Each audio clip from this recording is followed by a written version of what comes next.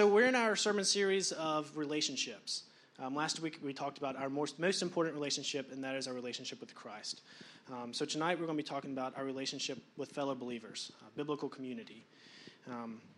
So if you'll pray with me, and then we'll get started. Dear Lord, thank you for this day. Thank you for this opportunity, Lord. Thank you for the people here to hear what you have to say through me, Lord. These aren't my words coming out, Lord, but these are your words through me. This is your message to be preached. I'm just the vessel. Lord, I pray that you open their hearts to hear what has to be said, Lord, what you have to say to them about what true biblical community looks like. Lord, I thank you for this opportunity. Thank you for everything you've done. Thank you for everything that you will do. Amen. So tonight we're going to answer 3 questions about biblical community. What is biblical community? How should biblical community function? And then lastly, why do we need it? So the main text that we're going to be in is going to be Hebrews 10, 24 through 25. So if you'll turn there with me.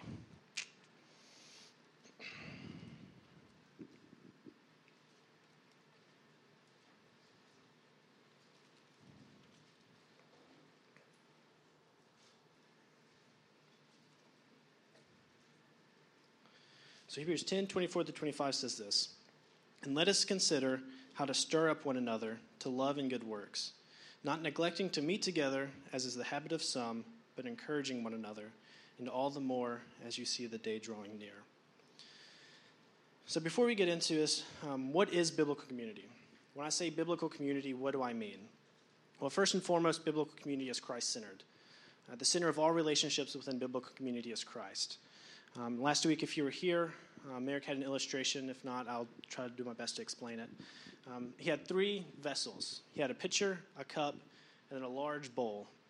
The cup is us. We are the cup. The pitcher of water is Christ, and the large bowl was community.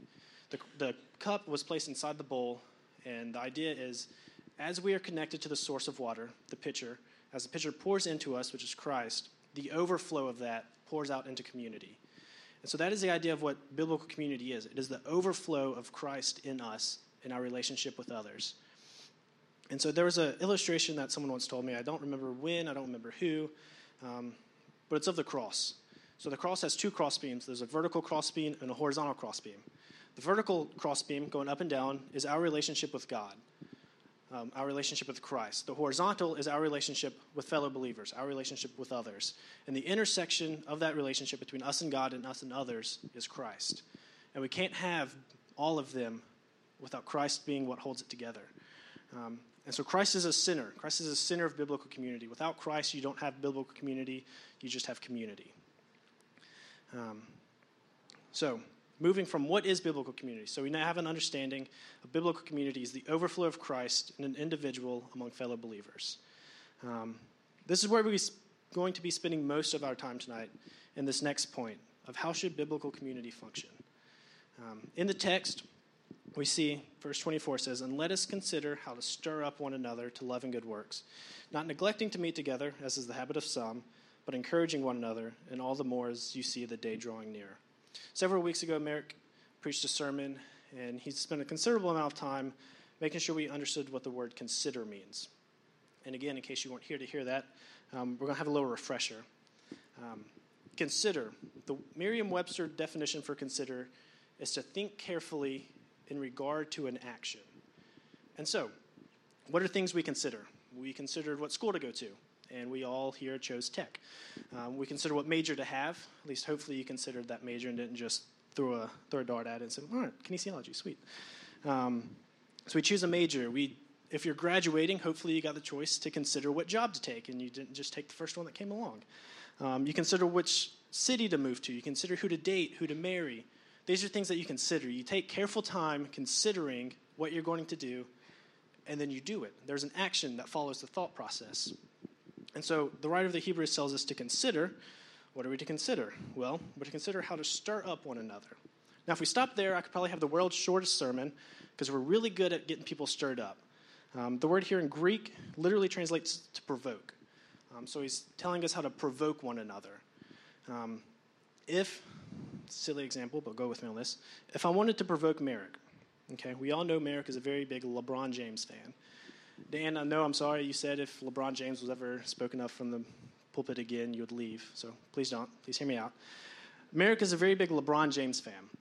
If I were to walk into Merrick's office and say, Merrick, Michael Jordan is far better than LeBron James currently is or ever will be, Merrick would then be provoked to prove me wrong. After about 35 minutes and a couple YouTube videos later, Merrick will have proven his point to me as to why LeBron James is better.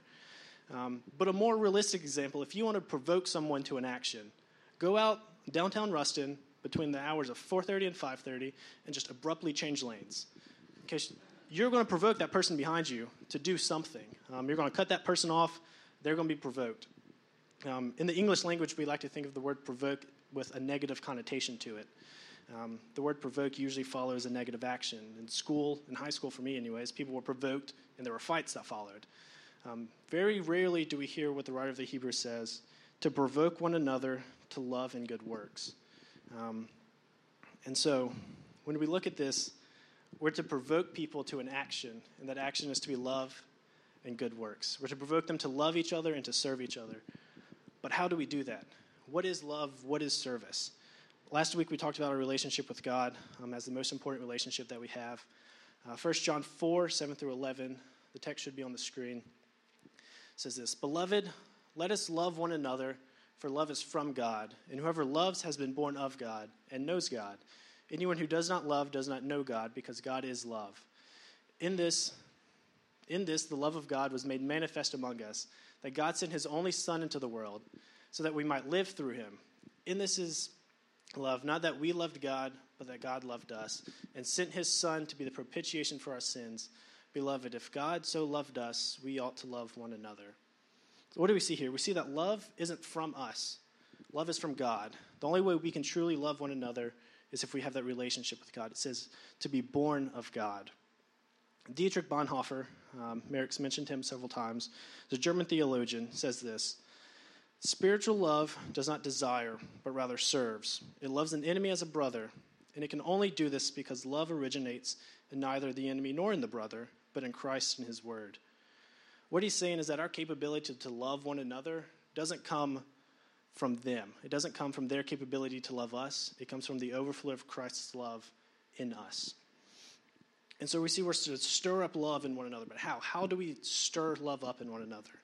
Well, just some practical ways that I thought about was one, setting the example. To mimic Christ in your life. If Christ is the love that we are to show others, then we are to live that way. We are to live as Christ lived, love as Christ loved. Another way I thought of was, Merrick says this all the time, which is a quote from C.S. Lewis, so if Merrick says this to you, know it's from C.S. Lewis. We are to be reminded of things more often than we need to be taught new things. And so simply reminding one another that the love of God has for them, reminding one another of what Christ did for them on the cross, the love that God has for them is how you stir that love up in one another. Maybe it's reminding one another. And I think the most difficult way to stir love up in one another, or to be stirred up in love, is to be confronted. And what I mean by this is, if you're in sin, or you see a friend who is trapped in a sin, their lifestyle doesn't match up with what they say they believe, then to confront them in that sin isn't to shame them, isn't to call them out, but you loving them is making sure you don't want to leave them where they are now. In that sin, you don't want to leave them there. You want to call them out of that sin. You want to make them more like Christ in that. And so what it doesn't look like to love someone is to see someone trapped in sin and say, I'm going to let them deal with that. I'm going to turn a blind eye. I'm going to imagine I didn't know that they did that. That's not love. That is leaving them in sin. That is leaving them in a broken relationship with Christ. To truly love someone, and the most difficult way, I think, to love someone is to go up to that person in love and say, man, I don't want to leave you where you're at. I want to help you through this. I want to get you through this. And so, how do we love? Set the example, remind one another. And the hardest way is not to leave our brothers and sisters in the fallen state and in sin. So, whenever we're stirred up in love, love is an internal motivation. When we're internally motivated, it produces an external action. That external action is service, good works. We want to help those around us. Like Bonhoeffer said, spiritual love does not desire, but it serves. It's not concerned about what it can do for me, it's about what I can do for others. There's So the whole idea of stirring up one another, it's kind of a difficult thing to think about of what it looks like to stir one another up. But Merrick and I were talking earlier, and he reminded me of this event that happened. So Josh Moore, usually leads worship, really loves Taco Bell. Taco Bell's his go-to place. He said, I'm going to go get food, and you had to guess where he was going, it'd be Taco Bell. So he comes to the depot one day with his Taco Bell, and he's sitting up on the couches up front, and he's eating it, and the smell of Taco Bell starts to fill the room. The aroma starts to fill the room. People start to see it and start saying, man, like Taco Bell looks good. Like, it's not healthy, but it looks good. And so there were several people who after they got that smell, after saw him eating Taco Bell, said, man, I want some Taco Bell. Now, please don't be thinking about Taco Bell the rest of the sermon. It's a risk I'm willing to take telling you the story. So these people, there's about 4 of them that say, all right, I want to go get some Taco Bell now. Taco Bell sounds really good. So they go and they get Taco Bell. Well, they come back. But the 4 that went didn't include Emily Compton because Emily Compton said, no, I don't want to spend money on Taco Bell. It's not good for you, trying to be healthy. I don't want Taco Bell. So when the 4 come back, the aroma of Taco Bell, the appeal of Taco Bell was multiplied. And then it was to the point where Emily Compton said, you know what, I want Taco Bell. Like, I need Taco Bell. So Merrick went and brought her Taco Bell. And so that is the idea of being stirred up in love and service. Whenever we love and serve others, there should be that aroma, that appeal that people see. They see it in us and say, I want a part of that. I want to be able to love and serve like they love and serve. And the more of us that love and serve, it's a trickling effect. The more that we love and serve, the more that others around us will love and serve. Because we are stirring this up in one another. We're being provoked to love and to serve. And so we see that biblical community should function with love and service. Starting in verse 25, it says, not neglecting to meet together, as is the habit of some. Well, 2,000 years ago, people thought that they didn't need to be a part of biblical community. They thought that they could do life on their own. And well, today that argument is still valid. People say that I don't need to go to church to be a Christian. My church attendance doesn't determine whether I'm saved or not. Yes, while technically true, Lauren and I are dating. This is my girlfriend, Lauren, right here. So imagine if we're dating, and I say, Lauren, I really like being around you. I think you're a cool person. I think you're pretty. But I really just don't want to spend that much time with you. Like, if I saw you Easter and Christmas, like, that'd be cool. And maybe for only a couple hours then. Yes, we technically could still do that. We still technically could be dating if we did that. But what would that relationship consist of? What would be that relationship? What would that be? What would be the point of me dating her if I'm only going to see her 2 hours twice a week or twice a year? And so that's kind of the same idea here that, yes, although technically we can be a Christian and not be a part of a community, but why? Christ calls the community his bride. And Merrick, I'm a big fan of Merrick. I like Merrick. I like Emily too. But imagine if I went up to Merrick and said, man, I like hanging out with you. I like spending time with you. But Emily, like, man, does she always have to be around? Like, do I have to hang out with Emily too? Can I just hang out with you? They're a package deal. They're married. They're one. And that's the same idea with Christ and the church. The church is the bride of Christ. And so you can't have one without having the other. Romans 12, 3 through 8, I'm not going to read it, just kind of a summary, says, we all have different gifts that are necessary to make one full body. So the idea here is that the mindset of people who don't think that they need church to be a Christian is, what can the church do for me? What can I get out of this? How am I being benefited by being a part of this?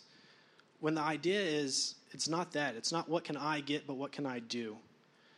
We see that in Ephesians 4:16, from whom the whole body, joined and held together by every joint with which it is equipped, when each part is working properly, makes the whole body grow so that it builds itself up in love.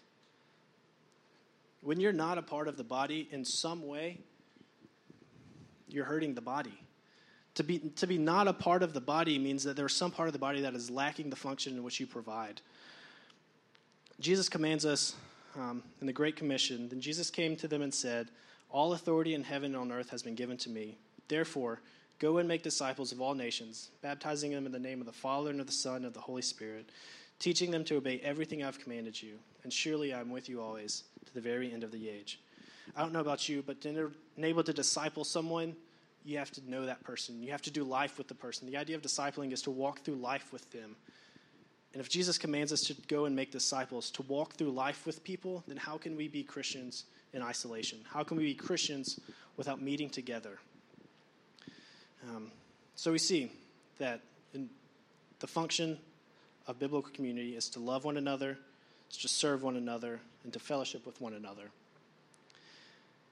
The fourth point from the text is this, starting in verse 25. Not neglecting to meet together as the habit of some, but encouraging one another.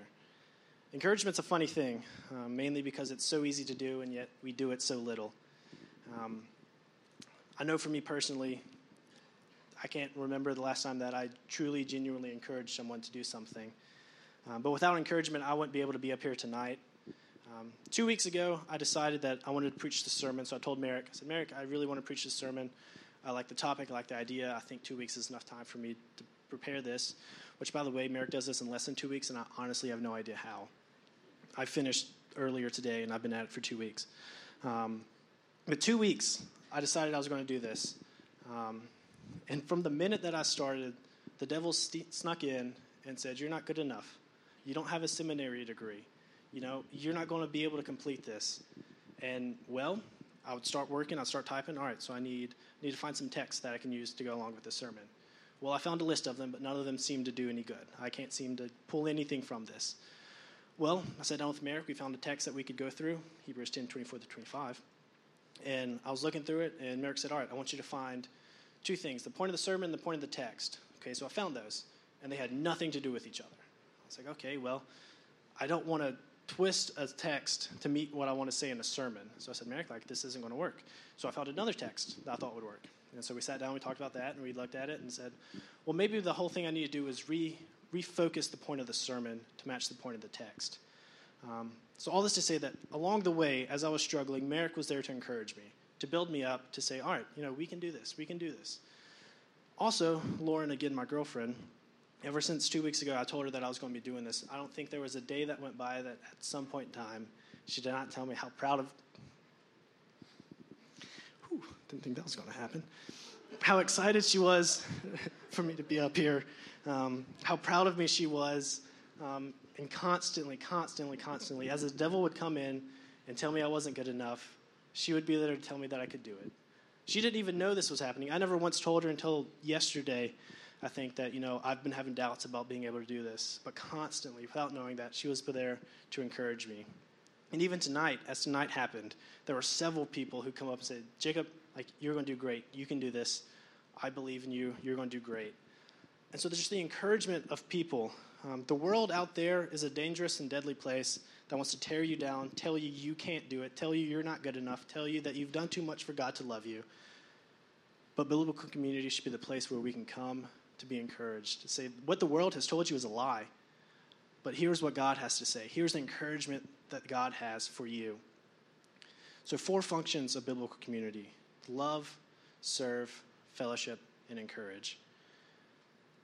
But this begs the question of why. Why do we even need biblical community? We see the functions of it. We see we're to love, serve, fellowship, and encourage one another. But why? What is the purpose of having biblical community? And the last part of the text,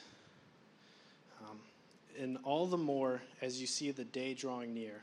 Now in your Bibles, you'll see that the day here is capitalized. It's not talking about the end of a 24-hour period.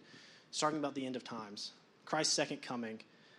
There's an urgency to this. There's an urgency to needing to do this. But why is there an urgency? Because we are procrastinators.